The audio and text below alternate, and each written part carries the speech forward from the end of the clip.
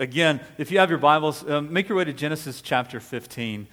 Today we're continuing this look through Genesis just as we follow Abraham's journey. And it's still kind of in that odd point because as we say Abraham, we're not there yet. He's still Abram. And so again, don't let that confuse you. Same person. The Bible has a way of changing names at times. So in this summer, what we want to do is understand this journey of faith that Abraham had, because in that we see kind of our journey displayed. We see some amazing things that God did in Abraham's life, calling him out, and just what we see in that. Today is probably, if you didn't know Genesis chapter 15, this is probably one of the most important chapters of the Bible, and it contains one of the most important verses for our lives today. And so we're going to get in that. It's an exciting, it's a lot of happening. So I'm just going to read it first, and then we'll get into everything else. And so if you want to follow along, I'll be in Genesis chapter 15. We're going to read the whole chapter just to get a flow of everything, and then we'll come back and look at certain points throughout this chapter that Moses has written for us. So in Genesis 15, verse 1, it said, "After these things, the word of the Lord came to Abram in a vision. 'Fear not, Abram, I am your shield. Your reward shall be very great.' But Abram said, 'O Lord God, what will you give me? For I continue childless, and the heir of my house is Eliezer of Damascus.' And Abram said, 'Behold, you have given me no offspring, and a member of my household will be my heir. And behold, the word of the Lord came to him, This man shall not be your heir, for your very own son shall be your heir.' And he brought him outside and said, 'Look toward the heaven and number the stars, if you are able to number them.' Then he said to him, 'So shall your offspring be.'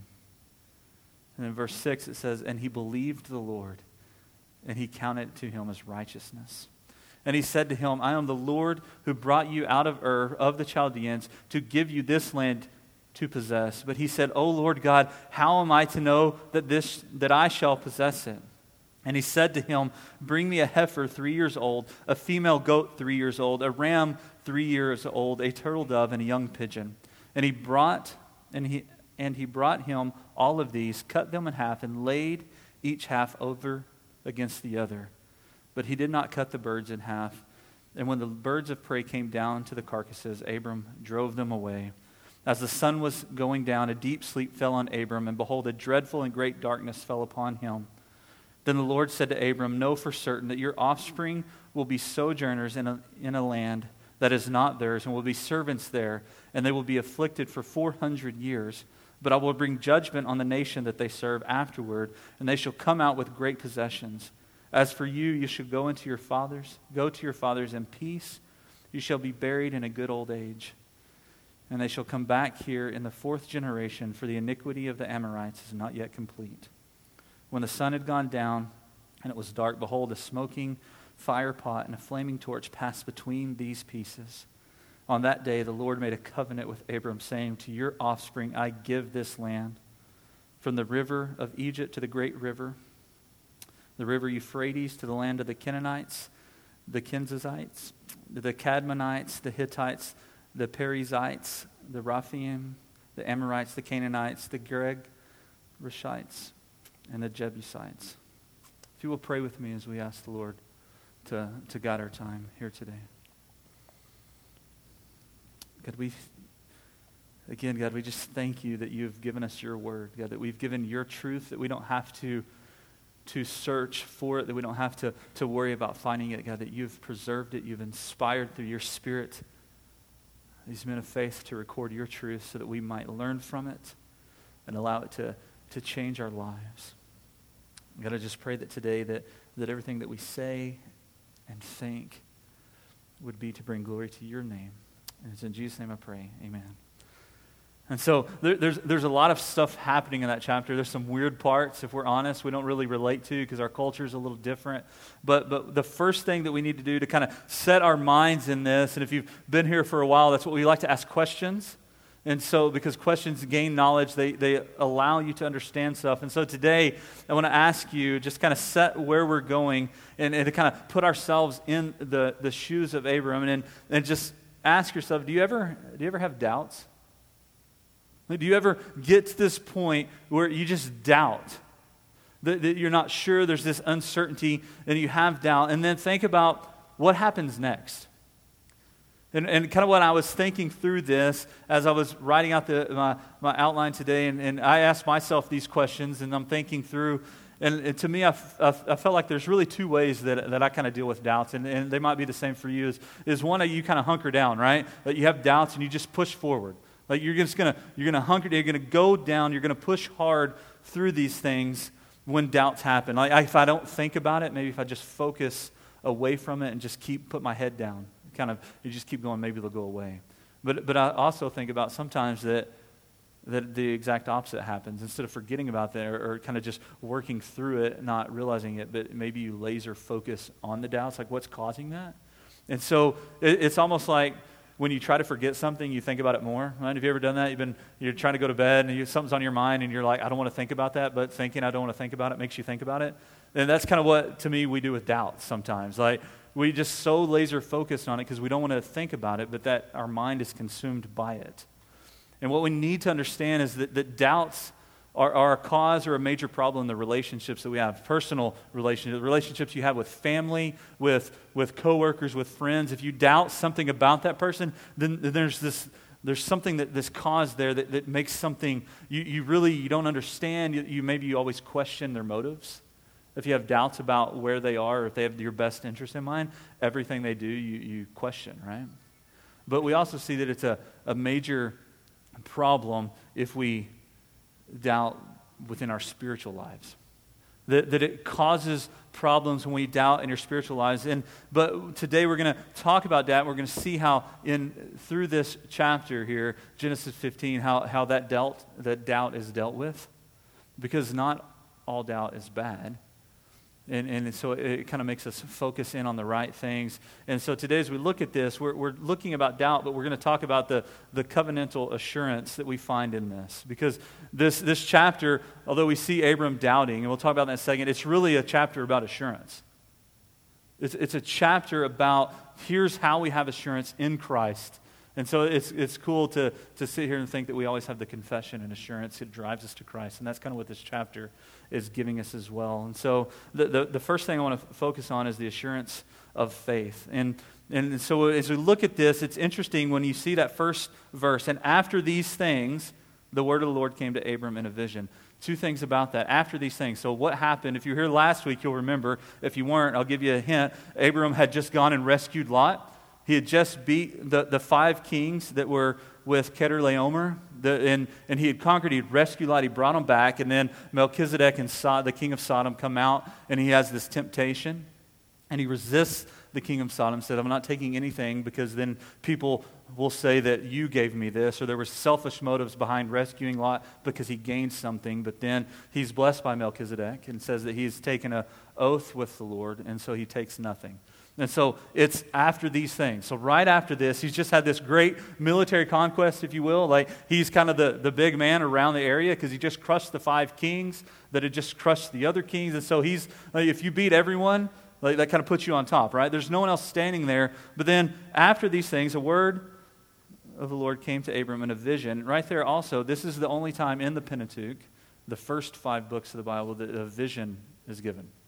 It's after this. So it's Abram. There's a unique thing happening here. God's speaking directly to Abram, and he says, "Fear not."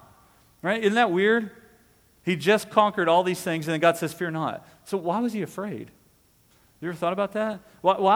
If you look at that, why is he afraid? He just beat Kedorlaomer. He just beat the people that beat the people. And so why is he afraid? He's just passed the test, and all of a sudden he was afraid. So have you ever had a moment like that where you should be completely strong, but you're weak? Right? And this is one of those things where we need to say, guys, be honest. Like we try to think like we're always strong, but there's been times I know that I should have been strong and encouraged, yet I was fearful. There's this doubt here, and it says, "Fear not, for I am your shield." What an amazing sentence. "Fear not, for I am your shield. Your reward shall be very great." Like God's saying, I know that you just passed up on this, that you had all these riches coming, the king of Sodom, but fear not, I'm your shield, so don't worry about maybe retribution, retaliation, but I am your shield. and your reward will be very great. But then we get kind of to the heart of the thing, and we see why Abram's so plagued with doubt and fear. And then verse 2 he says, "But Abram said, O Lord God, what will you give me, for I continue childless?"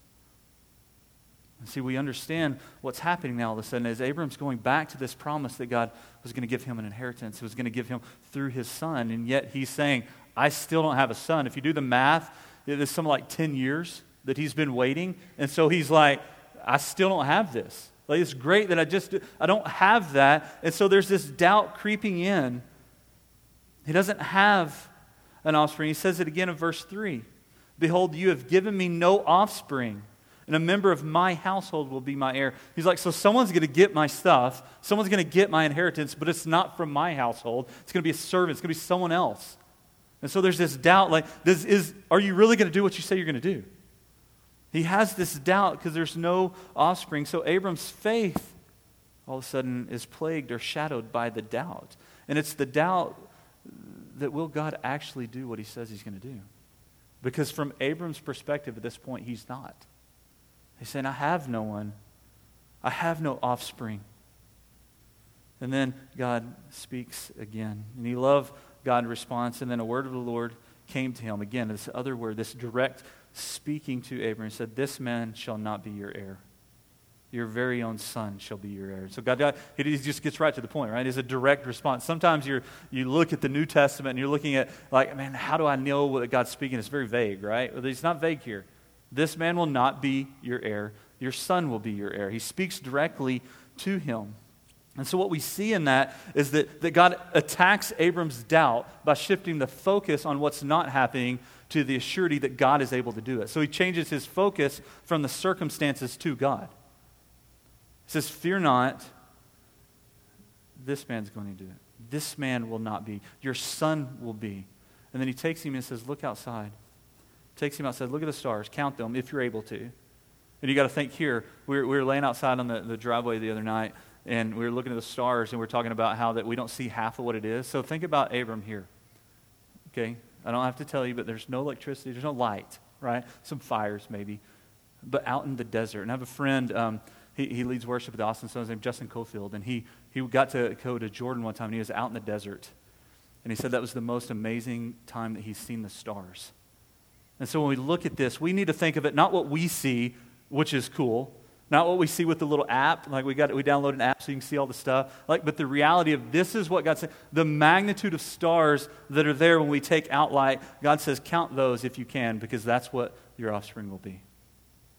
Right? It's a direct response. He shifted his focus to God and what God can do, and the magnitude of that. But what happens is we always look at doubt, and we really handle them two ways. Like, so if you're here and you're at this point of doubt and you're still looking at this, well, this doesn't really apply to me. It's talking about Abraham, I get that and all this. But think about the ways that you handle doubt. Where does your focus lie when you have those times of doubt? Because really there's two main ways that I can think of that people hold out. One is you conceal it, right?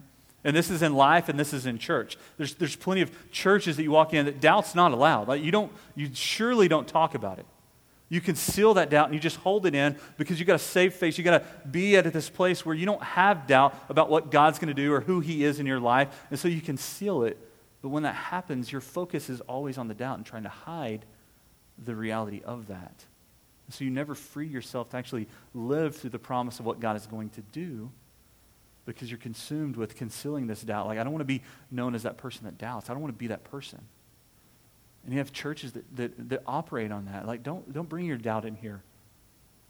But the reality is, most of the people in those churches have doubts, and they're just suffering in that because they don't have a way to express it or to refocus back on God because they're not taught how to do that.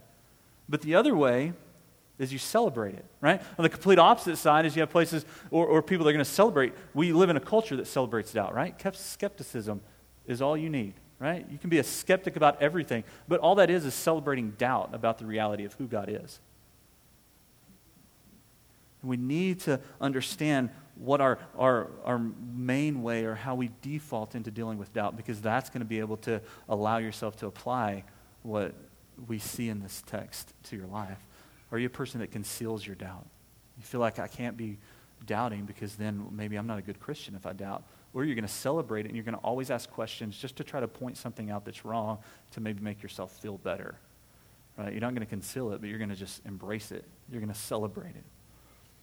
And that's why verse 6 is such an amazing thing to happen. We look at this.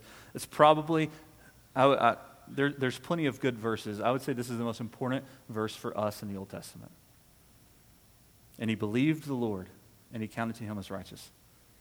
Amazing thing. And you see that over and over again in Scripture. The New Testament hinges on that verse. So he was all this doubt, all this stuff, and God says, look what I'm going to do. Here it is. And what did he believed him? So God refocused his doubts by placing himself at the center of that. And all of a sudden his doubts for that moment are gone. He believed God. So his faith overcame his doubt. And we look at that and we think, well, there's no way that applies to us. Well, listen to how Paul talks about it. In Romans 4, which we'll go through this in more detail in the fall when we get into Romans. But in Romans 4:20, Romans chapter 4, the whole thing's about Abraham justified by faith. But in chapter 20, or verse 20 is a better, just a good way. It says, no unbelief made him waver concerning the promise of God. So Abraham, the unbelief that he had, the doubts that he had, made him waver concerning the promise of God, but he grew strong in his faith as he gave glory to God. So when he realized, what Paul's saying is that when he realized the magnitude of the stars, what God's saying, that grew his faith, the doubt faded away. And then in verse 21, Romans 4 says, fully convinced that God was able to do what he promised. So he trusted in God that God could do what he said, and his doubts went away in that moment.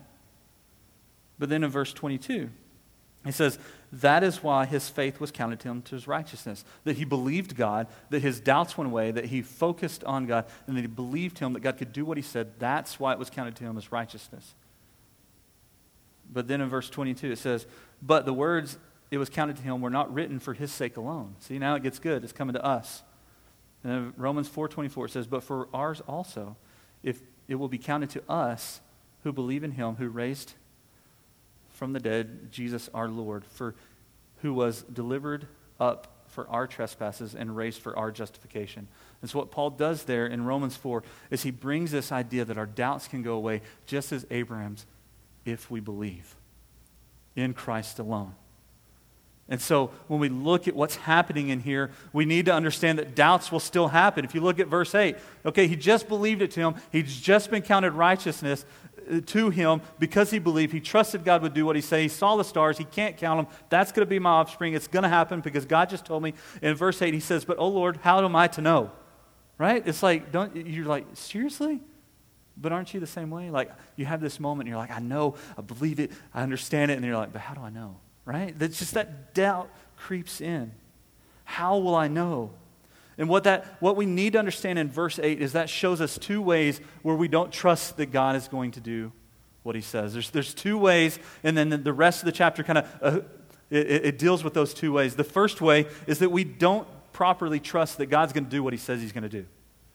And so we allow that doubt, even though we believe, we understand the gospel, but we still have this doubt that maybe God can't do everything. Maybe God, and so that's one way where we don't trust God. And so doubt then is going to cloud our assurance that we have in faith because we don't trust. Can God really do that? Can he really save me by his son? And so we don't trust God, but then we also understand that we don't trust ourselves. Right? And so we're going to kind of expand on those as we keep going forward. In the first one, we're going to look at not trusting God, and we're going to see that we have assurance through inheritance and sacrifice. Okay, and if we're honest, here's where it gets kind of weird because we don't understand the magnitude. If we just look at it and just read it, you're like, what in the world is happening? Because what happens? Verse 9, he said to him, bring a heifer 3 years old, a female goat, a ram, all 3 years old, a turtle dove, and a young pigeon. So he brings them. You're like, what happened? Well, he cuts them in half. And if we're honest, we read that, it's weird, isn't it? It is, because we don't have it. You don't see that, right? You don't see you're going to cut them in half and then lay them next.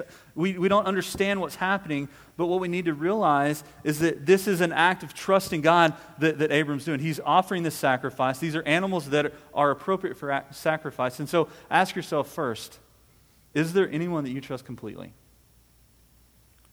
And then, how many times have they actually let you down? Right? Those of you that are married, don't look at each other, right? If we're only like, yeah, you were supposed to do that. I got on Facebook you get the memories like what's happened. And 2 years ago, Lindsay made this thing for Keaton, and I was supposed to frame it. It's framed, but I haven't painted it yet, and I told her I would. And that happened this morning, and I'm like, well, I just let her down on that, so sorry. But right, is there anyone that you trust completely? And you might think that, but then when you trust them completely, how many times they let you down? And so what we see happening in this idea of sacrifice, is this is Abram's way of he's trying to completely trust God in what he's doing. So what does he do? He offers a sacrifice, or he starts it. These were animals suited for sacrifice. And really what's happening here is this is the way in which the inheritance or the promise is going to be accomplished. This is the start of that process. And then you even get down to verse 11, and when they're laying down, these animals have been cut in half, they're laying down, all of a sudden, what does he do? He has to fight away the birds. They're coming to eat, and so he's defending that. And there's all sorts of descriptions in this that point us to other things. We can see easily that this could be just as representative of Christ's sacrifice for us. That he shed his body and blood for us. That he took down our enemies. He defended those that oppose us. Or we can see that this is also descriptive of Abraham fighting off all those people that were going to then be coming against the covenant people. His inheritance. But the reason we see that this is trusting in God starts in verse 12. And as the sun was going down, a deep sleep fell on Abram, and behold, a dreadful and great darkness fell upon him. That's the first way we see trusting God. But if you look at it, you're like, that's not trusting, right? Most of us don't like a dreadful and great darkness falling on us, right? That's not cause to trust. That's cause to like, what's going on here, right? You're like freaking out in that. But if we look at that, it's trusting God, because nothing happens while Abram's out of that darkness. Like when before he's doing all of these things, all of a sudden this darkness falls, so we realize that now it's shifting between Abram's efforts and God's. There's this darkness, it's this dark sleep, this dreadful great darkness. And if we want to take the description even further, that there's one other time where we see a dreadful darkness. It's when Christ is on the cross, right? And he's separated from God, and all of a sudden there's this dreadful darkness, right? It goes dark in the 6th hour, noon, dark. Because in that, God's working on our behalf. Nothing happens, God works on our behalf. And so that's one way we can trust God. We can have assurance and inheritance because it's God working. Right? It's him doing this. There's this dark sleep on him. Right? And then the Lord tells him, he speaks to him, and this is the second way we know that we can trust God, because what? The Lord said to Abram in verse 13 and through 16, it says, know for certain that your offspring will be sojourners in a land that is not theirs, and will be servants there, and they will be afflicted for 400 years. But I will bring judgment on the nation that they serve, and afterward they shall come out and possess this. And then he speaks directly to Abram, says, for you shall go to your fathers in peace, and you'll be buried in good old age. Right? And the reason that that's cause for us to be able to put our trust in God so that doubts fall away in that is because God has a plan. Right? That things aren't cycling out of control. That in his sovereign rulership and lordship, that things are happening according to his plan. And if we want to look at this, it says know for certain. Like there's no doubt in that, is there? Know for certain. It's certainly going to happen. And this is what's going to happen. And so we need to kind of step back for a second and look at what's happening here. This is Moses writing this to the Exodus community. Right? And so Moses pastorally writing to the Exodus community, and we can see them, and if you think about it, they're reading about what they just went through. How encouraging is that? That they're the ones that are been afflicted. They're the ones that he's bringing out. What an encouragement to them. But it's also an encouragement to us, because that points us to the same thing, that this is who Christ is becoming for us. This is who Christ is becoming for us. And then if you look at this in Hebrews 12, right? Hebrews 12 is a famous, 11 and 12, the famous parts. We always talk about Hebrews. But Hebrews 12, 1 through 3, it says, therefore, since we're surrounded by a great crowd of witnesses, let us lay aside every weight and sin that clings so closely, and let us run with endurance to the race that's set before us. Looking to Jesus, the founder and perfecter of our faith, who for the joy that was set before him endured the cross, despising the shame, and seated at the right hand of the throne of God. And then in verse 3 of Hebrews 12 it says, consider him who endured from sinners such hostility against himself, that you may not grow weary and be faint-hearted. See, and so we look at this, and we look at what's happening with Abram here. And we see that he's trusting God. We see that God has this plan. And then we take that into Hebrews 12 and realize that Hebrews 11 is all about by faith, all these people have done these things. And so then we're surrounded by those witnesses. Scripture is full of people that have trusted God by faith that he'll do what he says he's going to do because he has a plan. And so we can realize that we're part of that inheritance through Abram because of Christ alone. So why can we not be weary? Not because we set our trust in God because of who Jesus Christ is. And so then the easy application is that do you completely trust that God can do what he says he's going to do because he acted when we couldn't act and he has a plan? Right? And if you think about it, those are people that you want to follow just in life. If you're at work, you have someone that always helps someone else, you want to follow those people, right? You like being around those people that are helpful. But you also like following leaders that have a plan, right? That if the person ahead of you, the person that's leading, has no plan, it's miserable, isn't it? You can't trust them because they don't know what's going on. Well, God has a plan, and he acts for us in Christ so that we can not worry about our doubt. So when our doubt creeps in, it's not going to take root if we remember the promises of God, if we trust that he's able to do what he said he's going to do, that we saw that on the cross in Christ, and so that we died through him. And so then what do we do when doubt creeps in? Then you just go to the Word, you study, you seek after the Lord, you pray. And so many times I hear people talking about not being able to trust God, and there's all this doubt, and then never open their Bible. They never pray and seek the Lord. But they want this thing to magically happen. Well, there's already been enough crazy, significant things outside of us, so why do we not seek after him when doubt creeps in? Because that's the only way that it's not going to take root. We can have assurance in our inheritance through the sacrifice of Christ. And that's what we see happening here with the Lord. He's telling Abram that do these things because I have a plan. I'm going to take care of you. You're going to go to your fathers in peace. So those kings that you just defeated, they're not going to come after you. You're going to be fine. You're going to go in peace in a nice old age. And we'll talk about that later because it does. We see the end. We know the end. And so we have assurance through our inheritance and sacrifice when we look to Christ alone. And so when doubt creeps in, go to him. Study his word. Understand the promises that we've been given by God and see how that Christ fulfilled them all on our behalf when we didn't deserve it. But then that takes us to the next thing that we do. So we get to that point, right? If you have that moment, you get to that point and you're like, okay, I can trust God. I see what he's going to do. But then what happens? You consider yourself, right? Then all of a sudden you don't trust yourself. Like you know yourself better than anyone else does, right? And you know how many times you've kind of let yourself down. And so then we need to understand at the end of this, we have an assurance that comes from being part of the covenant community of God. And so ask yourself real fast, do you have any regrets? Do you act and think and respond? Do you speak like you always want to? Or has there been times where you said something and you're like, ooh, maybe I should take that back, right? If we're honest, we all have regrets because we haven't acted. And so what we do then is we take that and we remember that, and then we don't trust the gospel that says that it's okay that you are who you are. And so we don't trust ourselves. We don't trust ourselves that we're good enough. And if we're honest, that's what society says, right? Society says that we should be self-fulfilling, that we should be able to find satisfaction, fulfillment in ourselves and everything that we provide for ourselves. And that's just a flat-out lie. Because I've never met anyone that's been able to be completely fulfilled in just who they are. Because we always say and act how we don't want to act. If you're a parent, you do that with your child, right? You act and you're like, oh, was I too harsh? Maybe I shouldn't have done that. Maybe I should have realized what was happening. But we don't fulfill ourselves because we can't. And that's what society has said.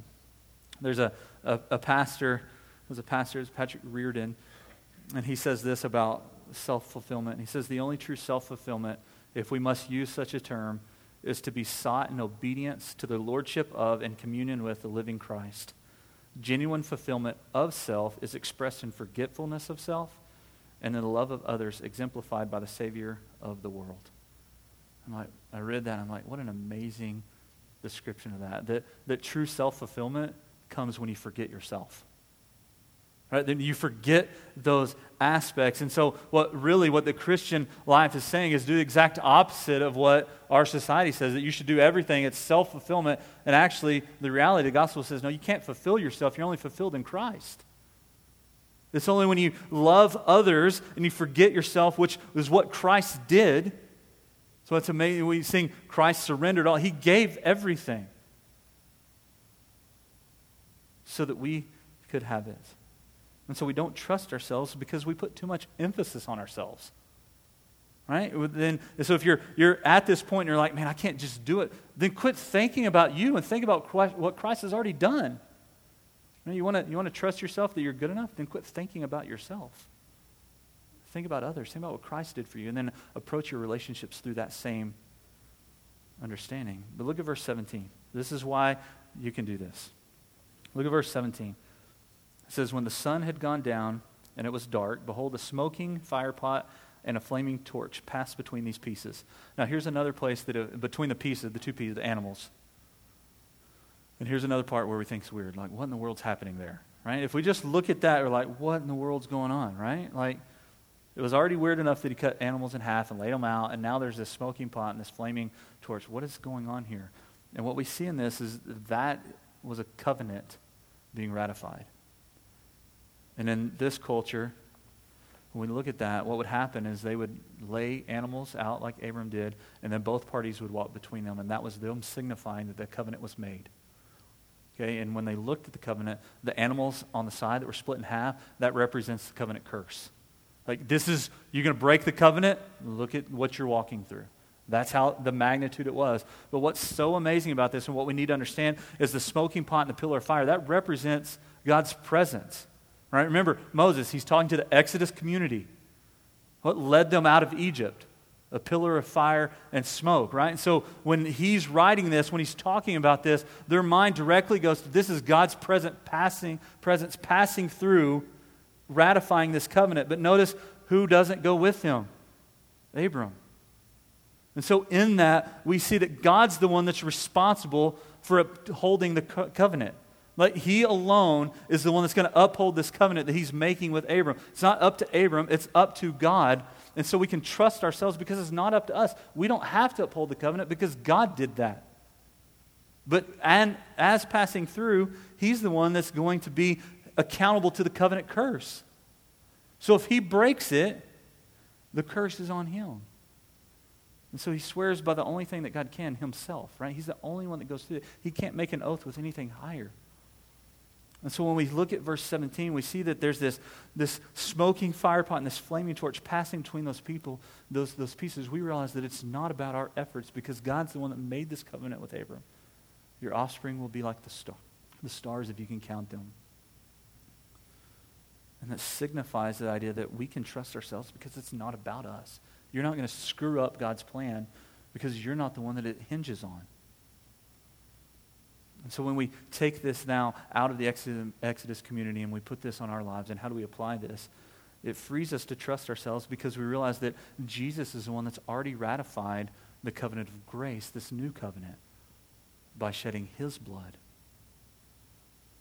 by upholding that. So the new covenant's been ratified by Jesus alone. He was the one on the cross, and we go with him. Just as Abram is carried along with God through this covenant, in the new covenant, we're carried along in Christ.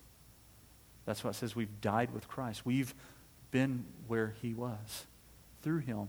And in that covenant, this new covenant that Christ is ratified by his sacrifice, by his blood and body, God is pledging to redeem all those who place their faith in Christ. And so again, you can trust yourself because it's not about you.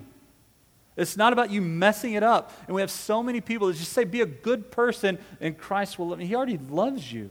And you're not a good person.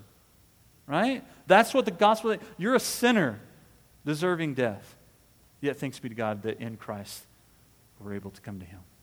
Right? That's what's amazing. That's why it frees you to trust yourself. We can trust God because he's going to do what he says, and we can trust ourselves because it doesn't matter. You don't have to fix yourself so that you can be saved.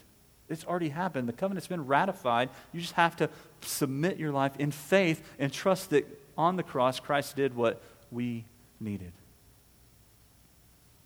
So the easy conclusion is to ask yourself, are you actually trusting God and realizing that it's not about you? Are you understanding what Christ has done in ratifying this new covenant of grace, just like this covenant that we see with Abram? that he's the one that upholds that. It was him that was on the cross when it should have been us. That he passed through that, if you will, instead of us. And so when you understand that, you can realize that you can stop living in doubt that you aren't good enough because you get a knowledge that you're not. Right? You don't have to, you can trust yourself that you don't have to worry about, am I good enough? The answer is always no, but thanks be to God. Right? That's what's so amazing. And you see that all through Paul's writing. All through the New Testament, we realize that it's God acting on our behalf in Christ Jesus alone. Not that we deserved it, not that we can gain it, not that we can live a certain way and achieve that, because it's already been ratified. The covenant's there. It was when Christ was on the cross. And so apart from Christ, you aren't good enough. There is no hope for you. But in Christ, you have everything. We're heirs of this great inheritance that was promised so long ago, that now we're heirs through Abraham. Because now this offspring that he was talking about here is literally offspring, is physical genealogy. But now through Christ, it's a spiritual inheritance, which is why we can then have assurance that we're a part of that covenant community when we're united with Christ by the power of the Spirit. And so if you're living through doubt, and you don't know what to do, you don't know, then look at Christ. That's what's so amazing about it. Read those first 3 verses of Hebrews 12 and just allow yourself to be worship. Just allow yourself to understand that all these people did this by faith, and we are called to do the same thing by faith, submit ourselves to Christ, the author and perfecter of our faith.